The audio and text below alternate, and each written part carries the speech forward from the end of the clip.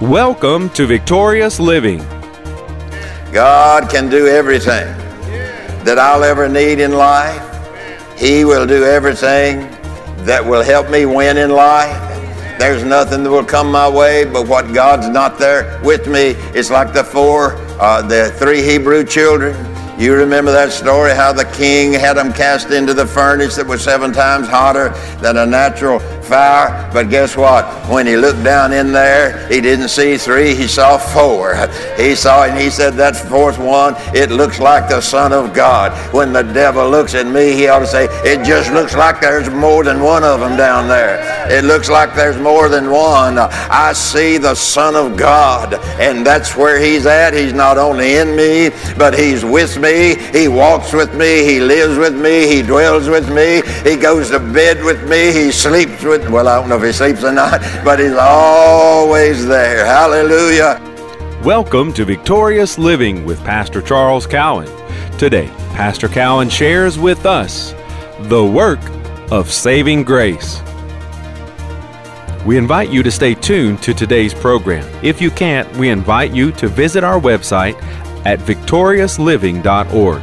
There you'll find other audio and video resources to help you in your Christian walk. And now, here's Pastor Cowan as he shares the work of saving grace. The means of grace has to be appropriated into one's life for it to become effective. Don't pray for grace. Exercise your faith in grace. Amen. And where do you get your knowledge of grace? It comes right out of the Word of God. And so, I don't know, somebody might think, well, I can't understand the Bible when I read it. Lean on the Holy Ghost. He wrote it. Lean on the Holy Spirit that moved upon men of old who penned the Word of God and inspired men of old to write the Word of God. Lean on the truth of God's Word. Now we know this, that grace doesn't just drop on us, even though we through grace and faith have been born again. That is one phase of the grace of God. But yet it doesn't just drop on the sinner. The sinner has to hear something from the Word, amen, that takes a hold of their thinking. All of the manifold are many graces. God's graces are manifold. There are many facets of the grace of God, as I've said, that touches your life from A to Z and all that's in between. God has a grace for your life. So you don't want to dwell on what Satan's doing. You want to dwell on how God has defeated Satan and has given you the victory. Amen. All right. Let's look at just for a moment here in 2 Corinthians chapter 9 and verse 8. 2 Corinthians chapter 9, verse 8. And God is able. Now say that with me. God is able.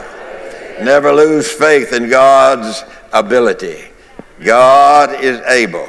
Hallelujah. God is able. It means He is sufficient in power. When it says, and God is able, He is sufficient in power. He is sufficient in might. We're talking about His grace. Amen. But God is able to make all grace, all of grace, the whole of grace abound to you, so that in all things, at all times, having all that you need, you will abound in every good work. Notice where that comes from. The ability to do that comes from the grace of God. So we grow in grace as we grow in faith. And it is important that we grow in faith every day. It's just like this. You grow hungry every day, I guess. Most every day, I would think. You grow hungry at some point in time, you know. So you're growing hungry for food. Get that hungry for the Word of God. Get that Word every day. Get hungry for the Word of God, you know. And when you sit down in the natural and eat at the table, Fill yourself up until your hunger is satisfied. Do that with God. Stay in the presence of God, whether you are at work or whether you're driving your car or whether you're at home or whether you're in church. Stay connected to the grace of God. Why? Because we grow in grace as our faith grows, and you can't grow in one without growing in the other. So we have to set our sail. We have to set our heart, we have to set our mind, we have to set our decisions that we are going to grow in the grace of God. Everybody say it with me. I am growing in grace as I grow in faith. And God is sufficient in power to make all facets of His grace abound in my life. Can you shout about that this morning? If you're going to run about that. God is able to make my life abound with everything that He has purchased for me in Christ at the cross, in His crucifixion, in His resurrection. God has made me able. He's given me His grace that makes me able. He's given me His faith that also helps and joins together with the grace that I can overcome, I can win in every situation and every circumstance. But you know what Satan wants to do? He wants you to get to talking the other way. He wants me, you, us. He wants to get God's people talking the other way. How bad it is, how dark it is, how depressing it is. And all of those dark sayings. You know, the Bible talks about dark sayings. Well, God doesn't want us to be involved in those things. So, God is sufficient in power to make all facets of His grace abound in our life. It is according to the word of grace and one's faith that grace abounds in life. Here's what happens. We believe in the grace of God. Then if we're not really on top of things, we'll look to man for help. God's got it all. God's got it all. So if I only know about the facet of God's grace, that I am redeemed or born again, I am saved by grace through faith. If that's all I know, then when other things come around my life, I may not have faith that God is able to take care of that as well. God can do everything that I'll ever need in life. He will do everything that will help me win in life. There's nothing that will come my way but what God's not there with me. It's like the three Hebrew children. You remember that story, how the king had them cast into the furnace that was 7 times hotter than a natural fire. But guess what? When he looked down in there, he didn't see 3, he saw 4. He said, that 4th one, it looks like the Son of God. When the devil looks at me, he ought to say, it just looks like there's more than one of them down there. It looks like there's more than one. I see the Son of God, and that's where He's at. He's not only in me, but He's with me. He walks with me. He lives with me. He dwells with me. He goes to bed with me. He sleeps with, well, I don't know if he sleeps or not, but He's always there. Hallelujah. And nothing will happen to me in the nighttime. Praise God. You know, a lot of times I've heard people say, well, I woke up in the night with a terrible thought. Well, you ought to thank God for the grace of God that chases that terrible thought right off of your bed, right out of your bedroom, right off of your porch, right off of your sidewalk. You ought to praise God in the middle of the night when Satan tries to get a hold of our thinking and he tries to sway us this way, tries to sway us that way. I tell you, what do? We rely on the faith and the grace of God that's inside us. Hallelujah. And the 4th man, or the Son of God, that is with us. Amen. Until Satan shuts up and takes those thoughts away. Hallelujah. Hallelujah. Amen. Don't build a campfire by your problems.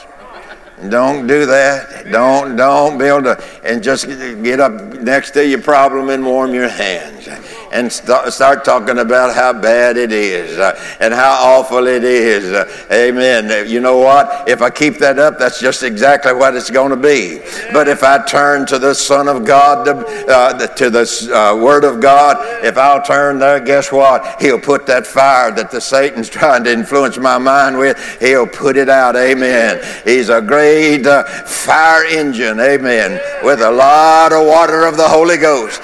Amen. That he'll spray all over and pour all over the problems that may come to us in life. Hallelujah. Hallelujah. All right, well, let's go just a little bit further here. Let's look at Romans chapter 5, verses 1 and 2. Everybody say, while you're looking, thank God for the grace of God. Thank God for the faith of God. Thank God for the Holy Ghost. Thank God for His power. Thank God for His might. Thank God you got everything I need. I tell you, God will give me exceedingly abundantly above all that I can ask or think. That God wants to shower us with all of the wonderful things that's in His grace, that's in the redemptive work. God wants me to have it. Say it that way. God wants me to have it. And because He wants me to have it, I'm going to receive it. I'm going to believe it. I'm going to shout it. I'm going to talk about it. And I'm going to live, amen, in the wonderful blessings of God. Glory to God. The Word tells us how to activate this grace, that it is always available to those who have been sanctified or separated unto God, and we call it being saved. It is received by the Christian through confession and repentance of any sin we may have committed from before Christ and then after we have come to know Him. The sinner does not confess sin to be born again. That's not how they get born again. They confess Jesus Christ as Lord to be born again. But after we're born again, if there is a sin that is in our life, then we confess that to Jesus, who is our Lord, our Savior, our High Priest, our mercy seat, our intercessor. He is all of that to us. And when we call on that, God will cleanse us. Amen. Through and by the blood of Jesus. Hallelujah. All right, let me read. Romans chapter 5, verses 1 and 2. Therefore, being justified, declared righteous, that is, or declared to be in right standing, therefore, being justified by faith, we have peace with God through our Lord Jesus Christ, by whom also we have access by faith into this grace wherein we stand and rejoice. Let me stop there just for a moment. Amen. What does he say? Let me read it again. Therefore, being justified by faith, we have peace with God through our Lord Jesus Christ, by whom also we have access by faith into this grace wherein we stand and rejoice in hope of the glory of God. You know, I think about the experience that Paul and Silas had, that they were rejoicing in the midst of the worst circumstances of their life. The grace of God. It's our hope that today's message, the work of saving grace, has ministered to you. We invite you to come visit us at our website, victoriousliving.org. There you'll find audio of today's sermon and different resources and materials that can help you in your Christian walk. If you would like to request a free CD copy of today's message, you can do that by calling 1-800-842-7896. Again, that number, 1-800-842-7896. If you would like to receive a free CD copy of today's message, please request 47. Today's special offer number is 47. From Pastor Cowan and the congregation of Faith is the Victory Church, we'll be looking for you next time on Victorious Living.